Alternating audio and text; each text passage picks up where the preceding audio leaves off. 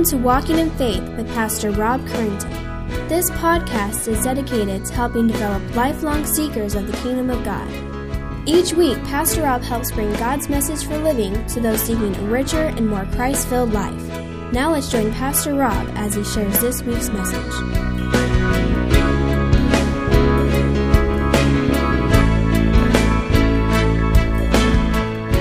Bibles, if you would, and turn to Genesis chapter 2 as we continue our journey through the book of Genesis. In Genesis, we find that God has been displaying His character through the world He has created. He has revealed that He is a creative God who is intelligent, imaginative, and complex. He has displayed His character in making a man to be His mediator and representative over all of His creation, as we saw last week.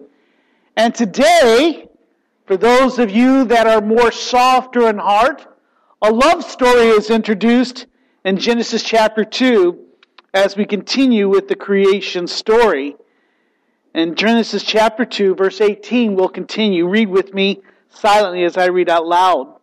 Then the Lord God said, "It is not good that man should be alone.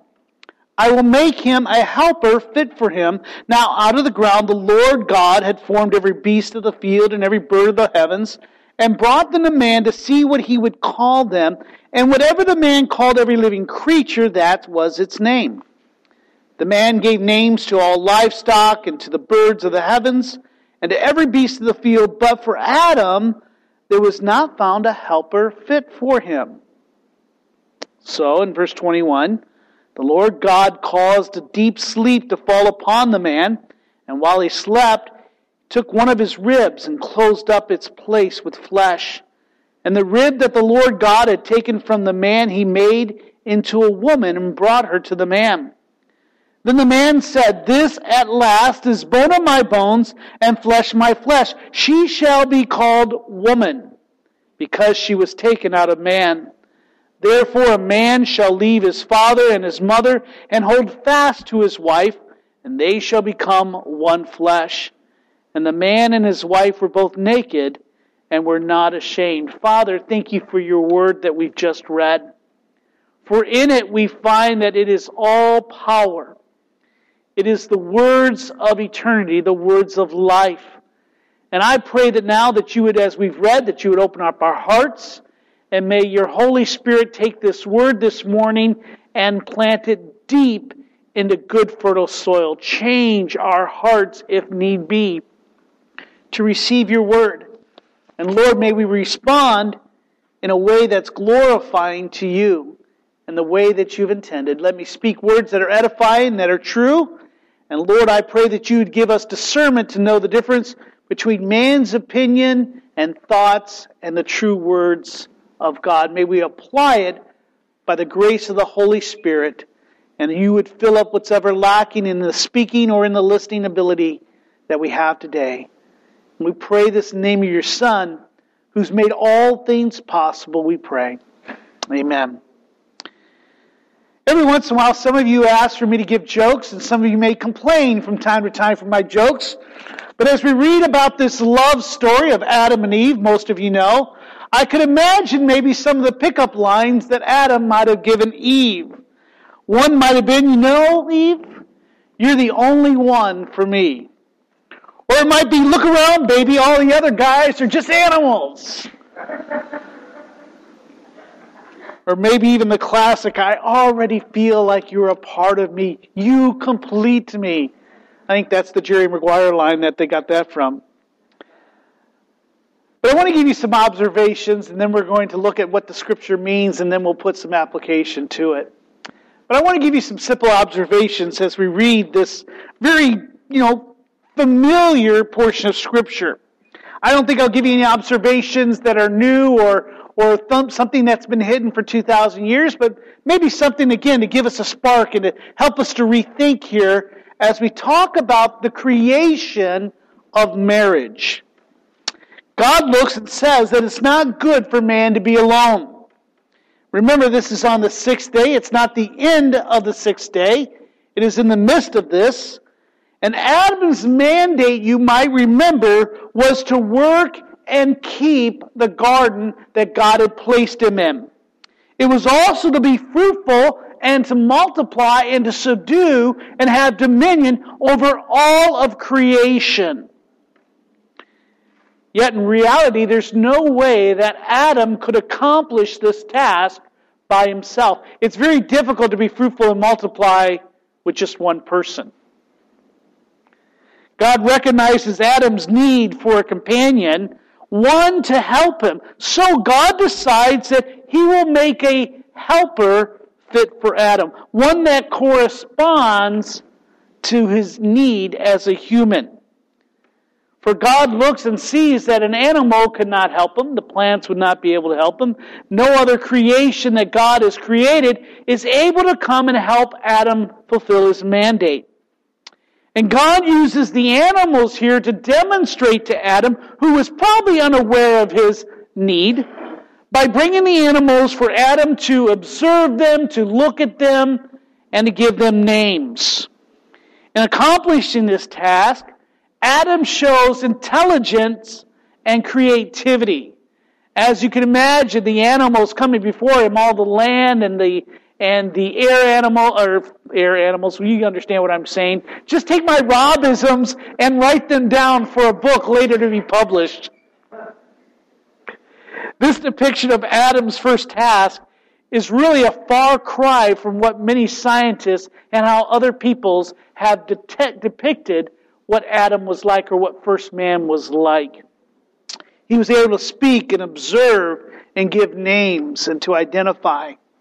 Again, as I said, Adam was probably unaware of his need for companionship, and I think as he sees the animals as they were created after their kind, he recognizes, hey, wait a second, something's wrong here. The lions, the giraffes, the alligators, the birds, they all have come in pairs. But who is with me? He's probably unaware of his incompleteness to do the task that God has assigned him, yet in naming the animals, he probably became very conscious of his need for one.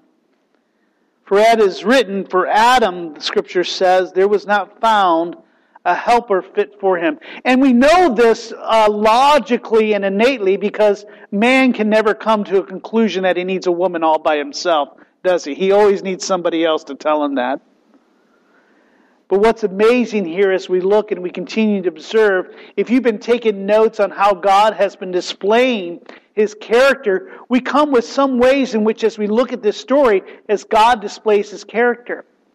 The first one I see is God displays his providence as he creates a helper for Adam in verse 21.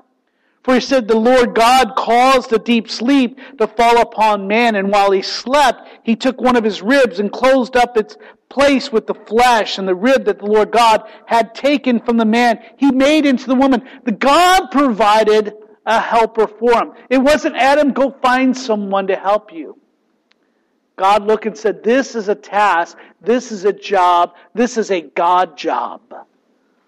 So God displays once again his providence by giving to Adam what he needed to help him with his mandate.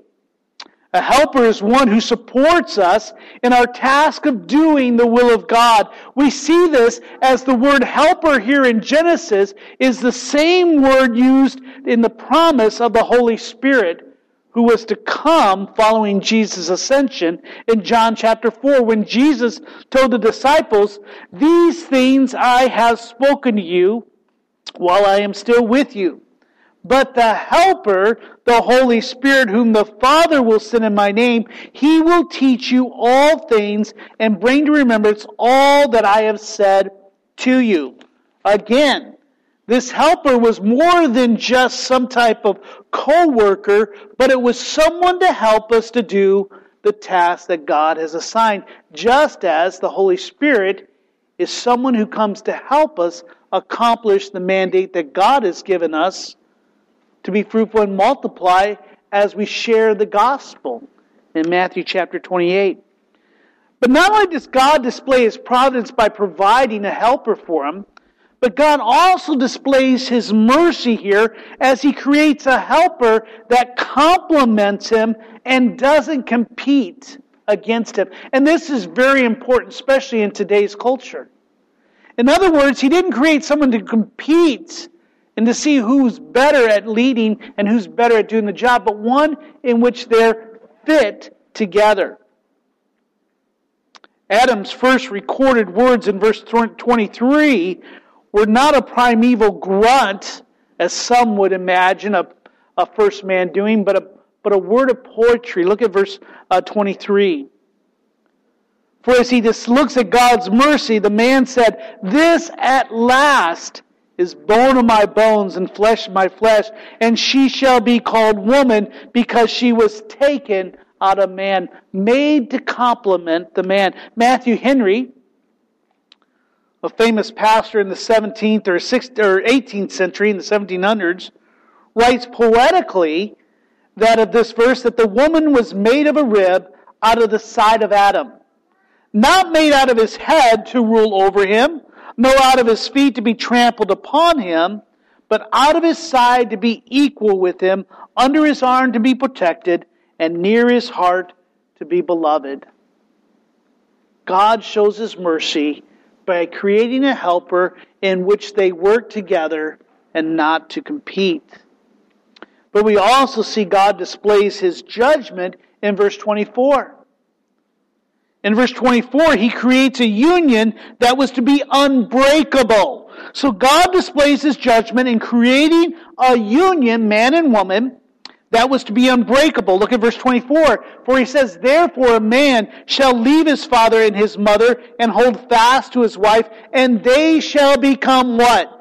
One flesh. Man is to cleave. It's depicting that faithfulness, permanence, and loyalty is the responsibility on the part of man. Hence why I believe Scripture says, "Husbands, love your wives." I'm of the opinion that if we love our wives as God has called us to, that the woman naturally will cleave to her husband and lead. And his leading, I should say. So God displays His judgment and says, what I put together, it's of one union. But also we see God's holiness on display. God displays His holiness in creating a union that was pure. Look at verse 25. And the man and his wife were both naked and were not ashamed. John MacArthur, writing concerning this verse, says, "With no knowledge of evil before the fall, even nakedness was shameless and innocent. They found their complete gratification in the joy of their one union and their service to God." What God made in the union when it's naked and not ashamed is a holiness. Again, we see that that's been perverted and twisted through the fall. But yet God's holiness is on display. Keith Krell, in his commentary concerning this passage, writes that the naked condition of Adam and Eve does not just describe their unclothed physical appearance. And what he writes here is very interesting, so please pay attention if you please. It says it also refers to the physical and psychological oneness and transparency that existed in their relationship. Physically, they were naked. They shared their bodies with each other openly. Now I'm not going to be able to say it. Psychology or somebody say it for me. Thank you. Get that on the record for me. They were not ashamed. They hid nothing from each other. And I think that's so important. For isn't that one of the things that prevents many marriages? They were at ease with one another, without any fear of exploitation for evil. He writes, transparency should increase with trust, commitment, and friendship. It involves communicating what we know, we think, and feel, and are with the persons or persons we choose. A transparent person is an open and a vulnerable person. So in the creation of woman, in the creation of marriage here, we see that God displays His providence, His mercy, His judgment, and His holiness. But now I want to go to tell us what this teaches us about marriage. And if you're taking notes, you may want this, because what happens is that you and I have gotten our ideals about marriage from many different sources. You might have gotten it from your parents or from your grandparents, but unfortunately, many times we come from broken families or families that are not intact and who have exhibit a biblical marriage. Some of us might have gotten our idea of marriage from media or from other sources, from friends, but again, we see that the marriage that's presented and that we see even today in good marriages many times falls short of the biblical standard.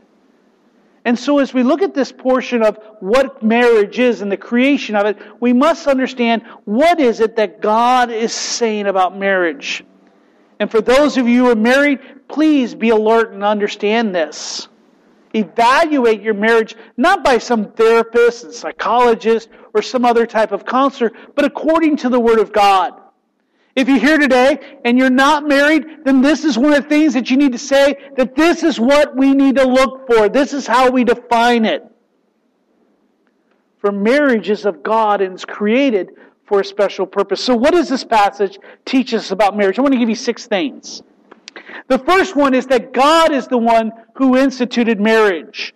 All marriages are important. My marriage, your marriage, and the marriage of our friends, our neighbors, and our fellow church members. And this is important because you need to understand, and you've heard me say this to you either from the pulpit or maybe in counseling sessions, is that Satan is seeking to destroy your marriage. Thank you. He seeks to destroy your marriages of your family, the marriages of your friend. And there's probably all of us are touched by that. That's part of our fallen state. And let's make no mistake that Satan always wants to destroy, pervert, and twist whatever God has created. Has he not? It's all he can do.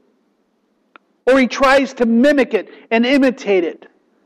But let's make no mistake that marriage is not a civil or a governmental institution. It is God who instituted marriage. So all marriages are important. Let me say this too, because we have been guilty of this. If this is your second or third marriage, if you're in the midst of that or in a remarriage, that marriage itself is important. And also one in which God can bless and cause you to thrive.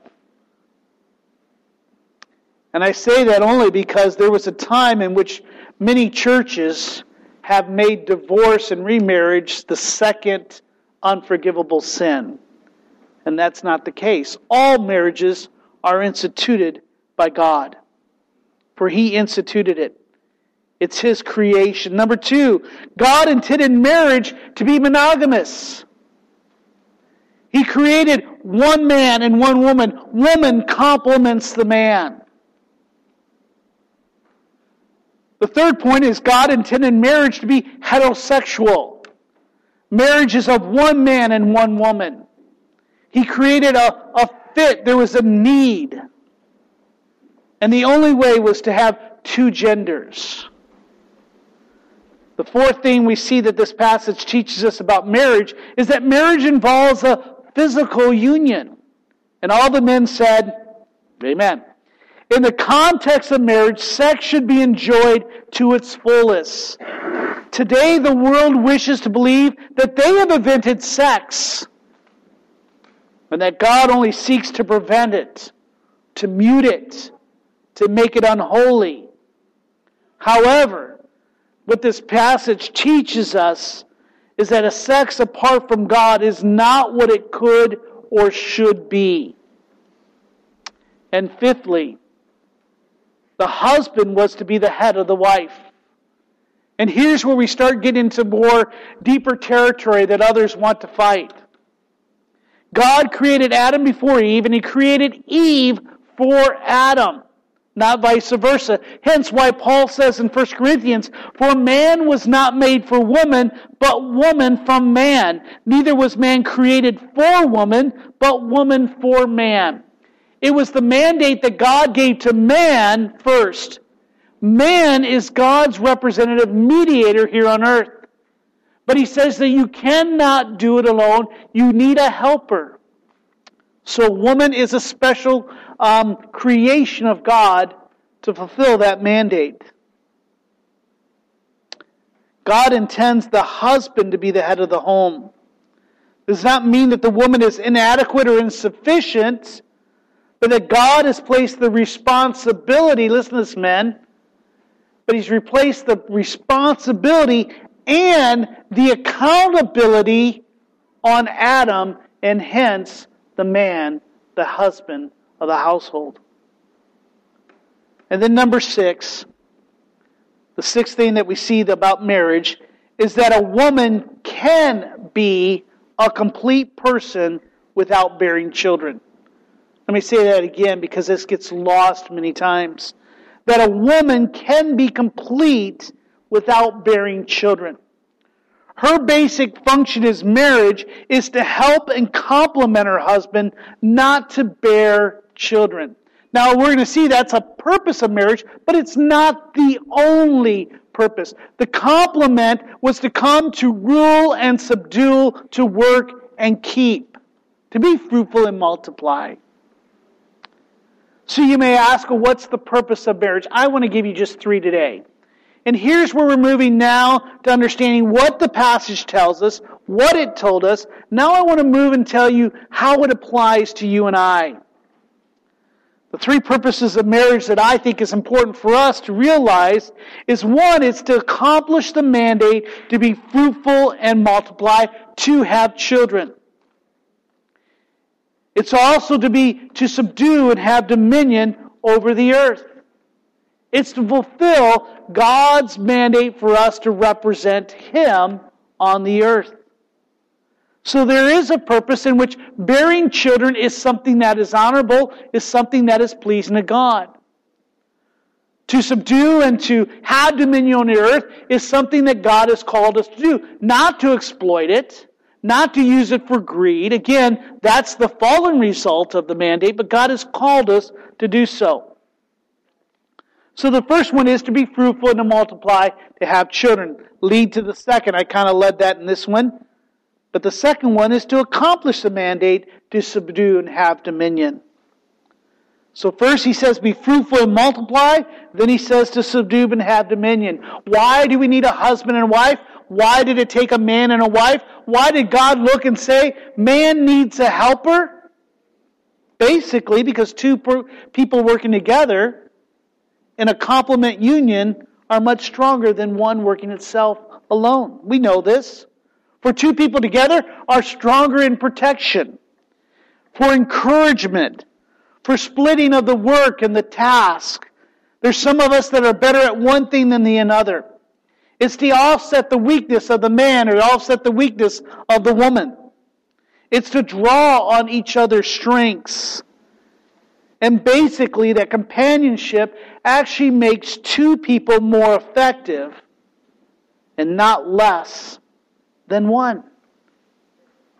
Hence why I tell many people when they come to me for marriage counseling, one of the things that I would share with them is that, marriage is a good thing.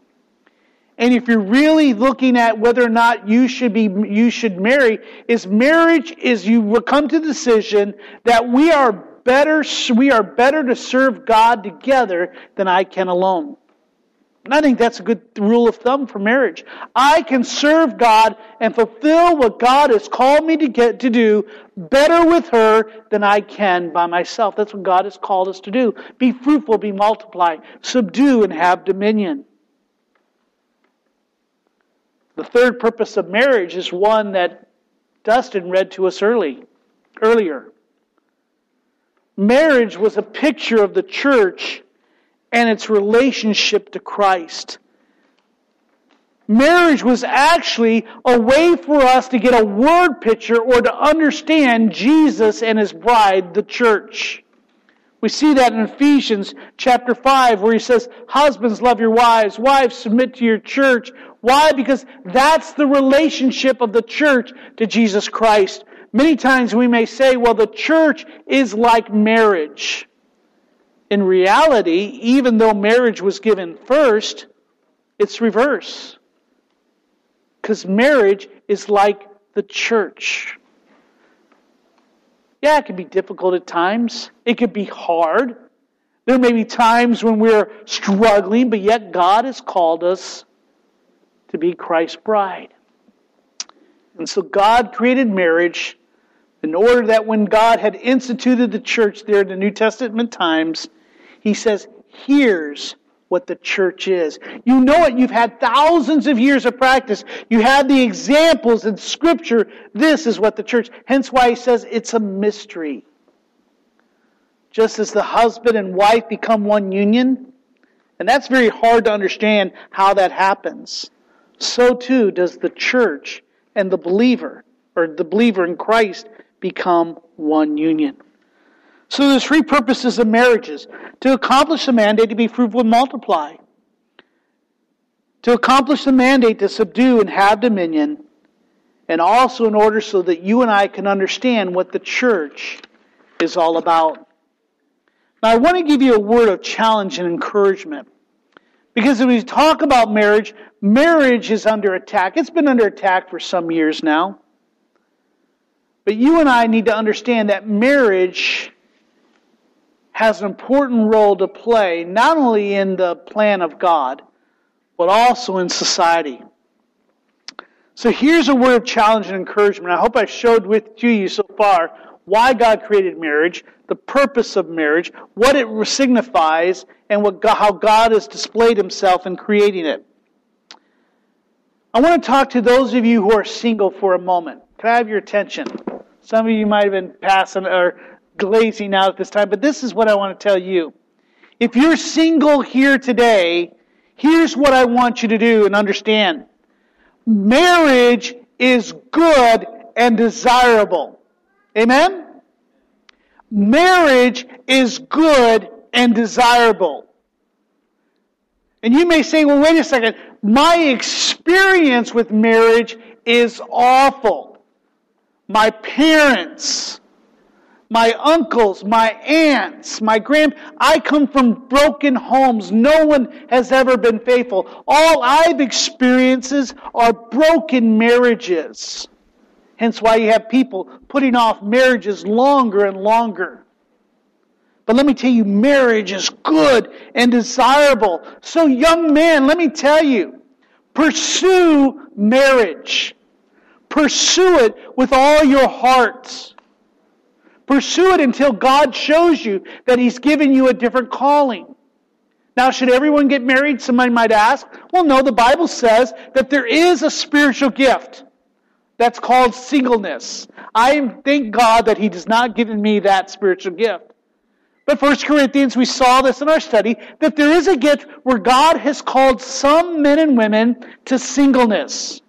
But yet again, that is a separate plan there. His plan is to pursue marriage. So let me tell you, man, pursue marriage. Get off the games. Quit postponing adulthood until your 30s and your 40s. Pursue it. Go after it. God has called you not to fulfill your own desires and your own selfishness, but He's given you a mandate. Reading an article here in the USA Today, it says declines in weddings are likely to set in towards the end of the decade, even though the number of young adults is increasing because of the nation's ongoing retreat from marriage. The report notes that 1/3 of marriages in the United States are actually remarriages. The new forecast predicts the marriage rate may remain at the record low of 6.8 marriages per 1,000 population for 2013. And it notes that the rate was just 7.3 in 2007, so it's going down again. In addition, it reports that when these couples take their first vows, they'll probably be older than brides and grooms in the past. By 2015, the average age at first marriage will rise to 29.2 for men and 27.1 for women, up from 28.2 and 26.1. What's going on? People are deserting marriage. They do not see that it's for them. But God says, men, be fruitful, multiply, fulfill it. Now that may go contrary to what many of you may believe. Many times you say, well, you shouldn't get married until you have enough money, until you have enough house, until you can afford it. But let me ask you, when is that going to happen in this world? If I could just use my son Brandon, we were talking about when he was thinking of marriage. I said, do you love her? Yes. How long have you been dating? It's been 4 years. Then marry her. Do you feel like you could serve God better together than you can alone? Yes. Then why put it off? We've scared young people into not believing in marriage or thinking that it's important. And then we expect people who are married for 4 to 5 years, 10 years, to be pure. That's the third one I have here. For singles, be pure. Wait for marriage. We wonder why is it that so many are living together and just sleeping together. Why? Because we've created this environment where you wait longer and longer and you've got to fight that impurity longer and it makes it difficult and tougher. So those that you're single today, and I know we have several, pursue marriage. It's a good and honorable thing that God has created. Stay pure. And marry someone that's dedicated to doing the will of God. Just don't marry someone just to marry. Marriage is not a financial decision. It's not some type of career move. But it's something that says, I trust in what God has created. So marry someone that'll help you fulfill the will of God in your life. Now, that's those of you that are in single. But now I want to talk for a moment to those that are married. And I want to talk to you, those that have been married for a long time. By the way, let's see. How long have you been married? I know that, Jesse, 40 years? 43? Anyone longer than 43? I think Reggie... No, I think are Reggie and them that close? They might be that close. I think they're with the children. I've got 26. 26, anyone around there? You get 34? Praise God. Now let me talk to you those that are married. What does this mean for you and I? So instead of just being something that's some type of historical record, this has real world meaning for you and I. So whether you've been married for a long time or happy, or you've been married for a long time and you're miserable, or whatever, here's what the marriage is for you, whether it's good or you're struggling. Number one, love your spouse. This is what the Bible says, love your spouse. Do not let divorce be spoken in your house. Let divorce not be an option. Too many times couples will just say that. Dawn and I made a decision years and years ago. Divorce will never be spoken in the moment of heat or any other type of battle. Divorce is not an option. Why? Because God says, let man and woman are to be together.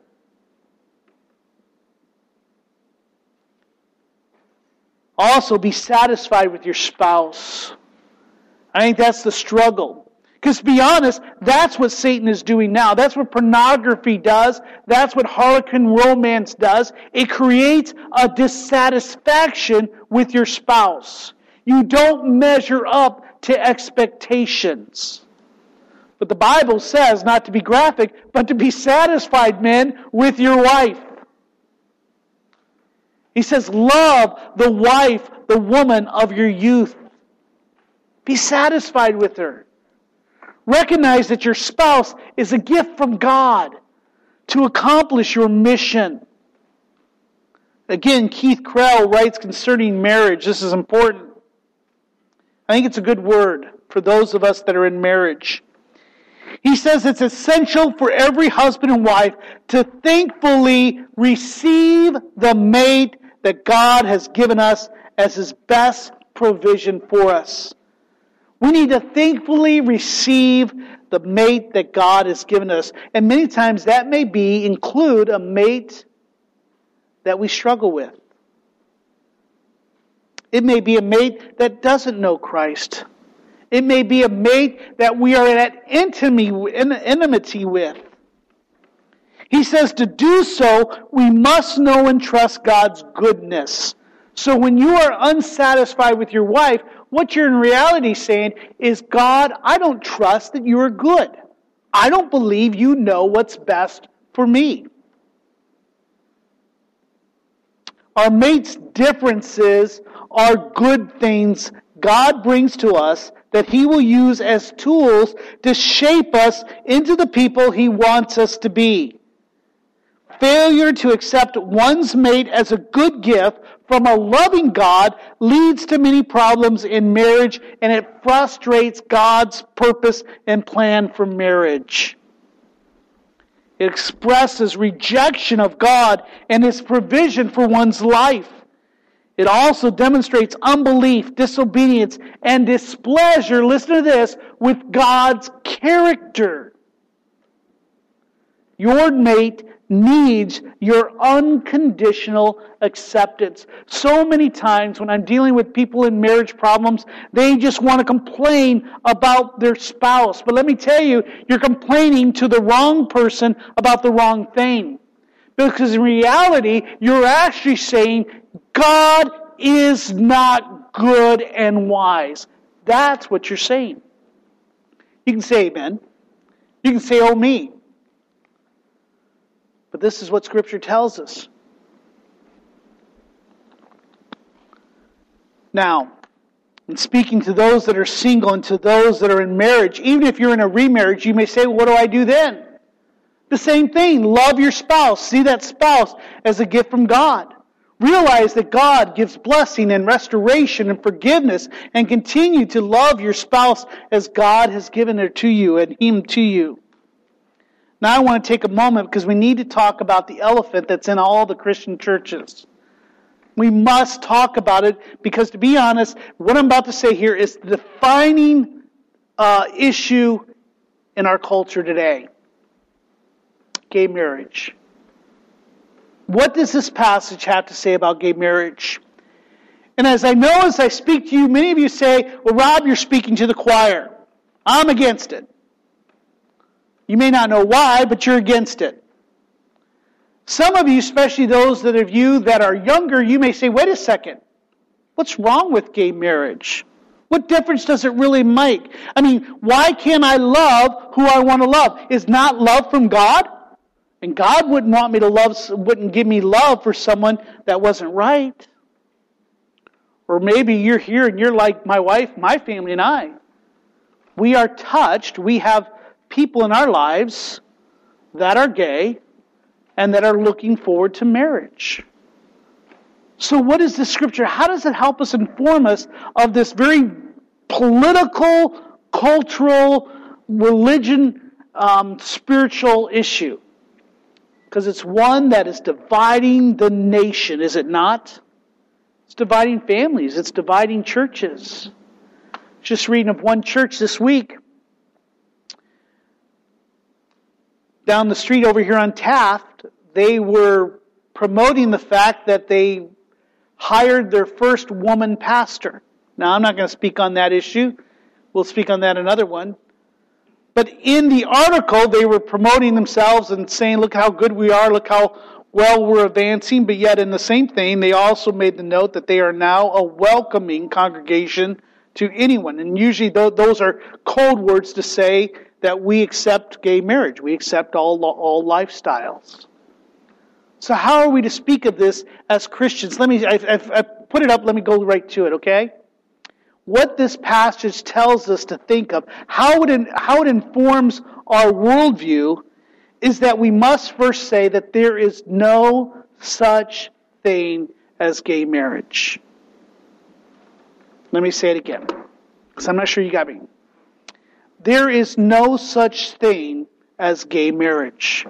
How do I know that? Because here the Bible tells us that God created marriage. And marriage is heterosexual. It's one man, one woman. It's a helper fit for him to fulfill his mandate to be fruitful and multiply, to subdue and have dominion, to work and to keep, to guard and protect, to cultivate, and protect. So there's no such thing as gay marriage. If two people in California, and we should hear the decision of the Supreme Court either this week or next, well, this week, on DOMA, the National Defense of Marriage Act, and Proposition 8, if California and even the government, if they were to say that gay marriage is now a reality and it's legal, they can call it whatever they want. It doesn't make it marriage. And you say, well, what would you do if two married people came in and they were gay and they were struggling? Would you give them marriage counseling? I would say no. How can I counsel a marriage that's non-existent? What if someone came in and said, hey, I accepted Christ, but now I'm married to this man. Two men came in and say, we're married. Can we get divorced? What does the Bible say? I'd say your marriage never existed in the eyes of God. Why? Because there's no such thing as gay marriage. God created marriage, and let me tell you this, only God can redefine it. And see, that's what's happening today.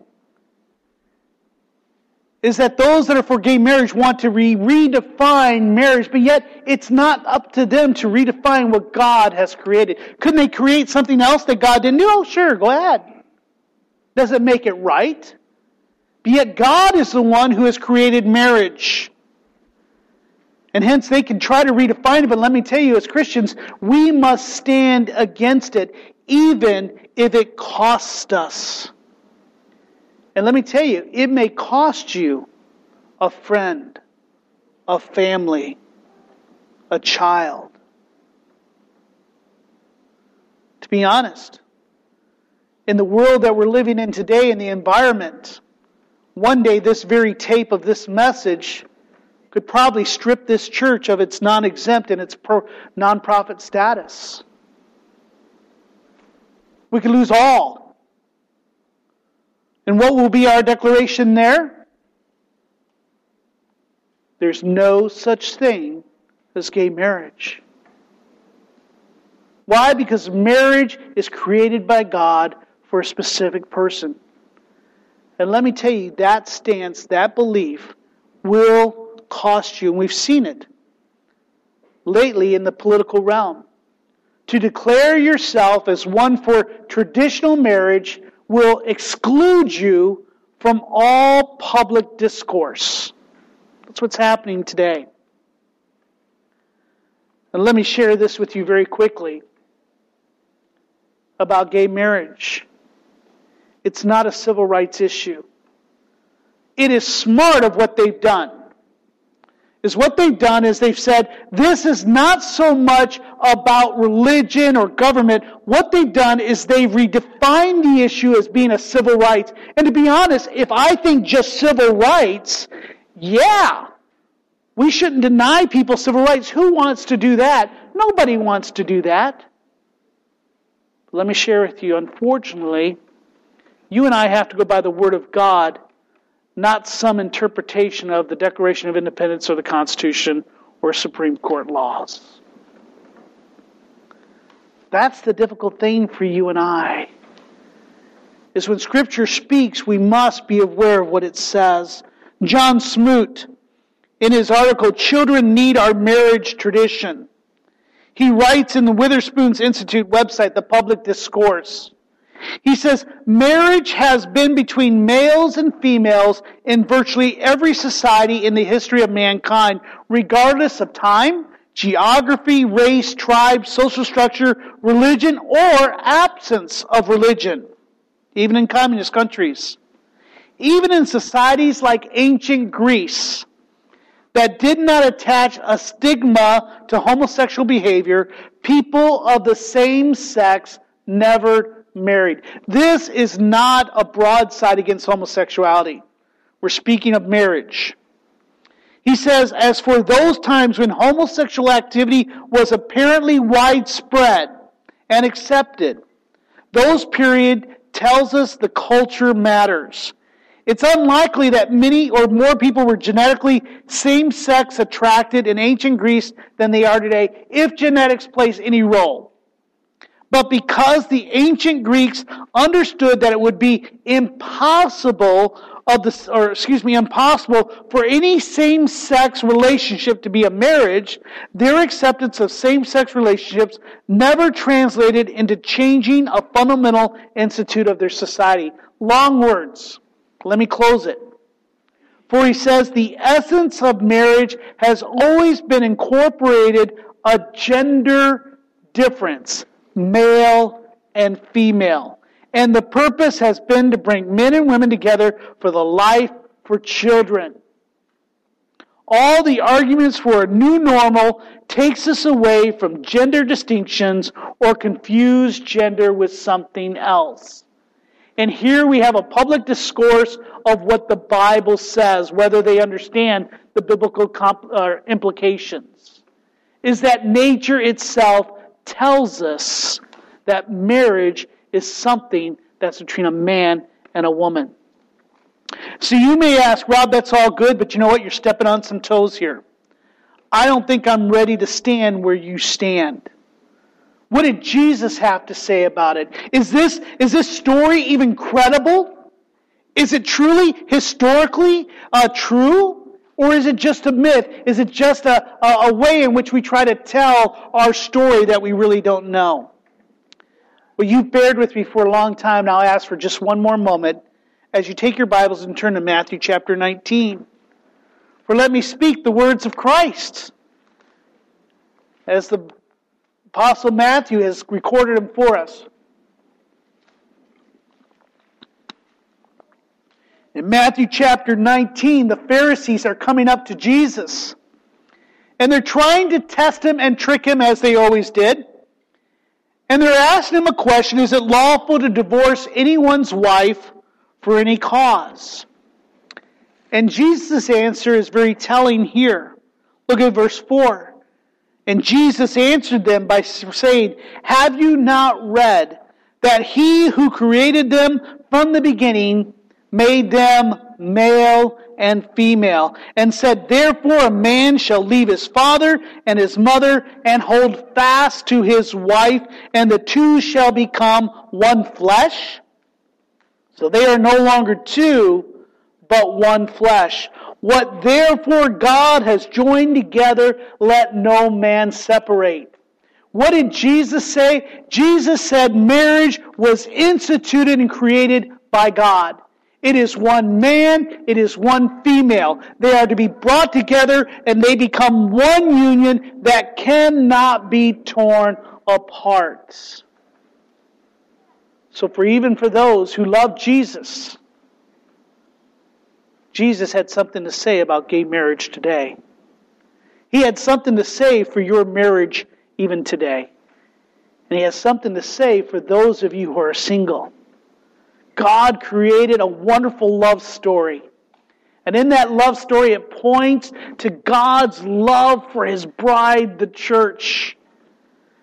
It was at the end of the sixth day that God saw all that He had made, including marriage, and said it was very good. This includes the creation of marriage. If there's one thing that you and I can learn from Genesis 1 and 2, it's this. God created and prepared the world for our good. God desires and expects us to enjoy all that is created for us, including the gift of marriage. Let me lead you with this. Here's the application. As God displays His character in the creation of marriage, as God displays His character of providence, holiness, judgment, and mercy in the creation of marriage, let you and I respond in faith and obedience by holding marriage as good, honorable, holy, and desirable, while fulfilling our roles as male and female as He has defined.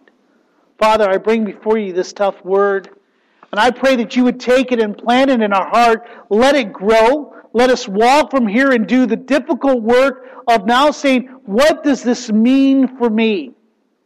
I thank you for the creation of marriage. Lord, I thank you for that helper that was made for me. And Lord, let us see marriage as a good and honorable thing. And Lord, I pray that even no matter the cost, that we would stand for marriage in the way that you've created it and the way that you've designed it for the purpose that you've created it for. We pray this in the name of your Son. Amen. We hope you have enjoyed this week's Walking in Faith podcast. We encourage you to share this podcast with others in order to help spread God's message to all those in need. If you have any questions or comments, we would love to hear from you. Email us at walkinginfaith@orangevilla.org. You can help us spread this podcast by writing a review at iTunes. And don't forget to visit us online at orangevilla.org. There you will find more information about our ministry, as well as share your thoughts, submit prayer requests, and find out how you can help others to grow in God's love. Until next week, may God bless you in everything you do.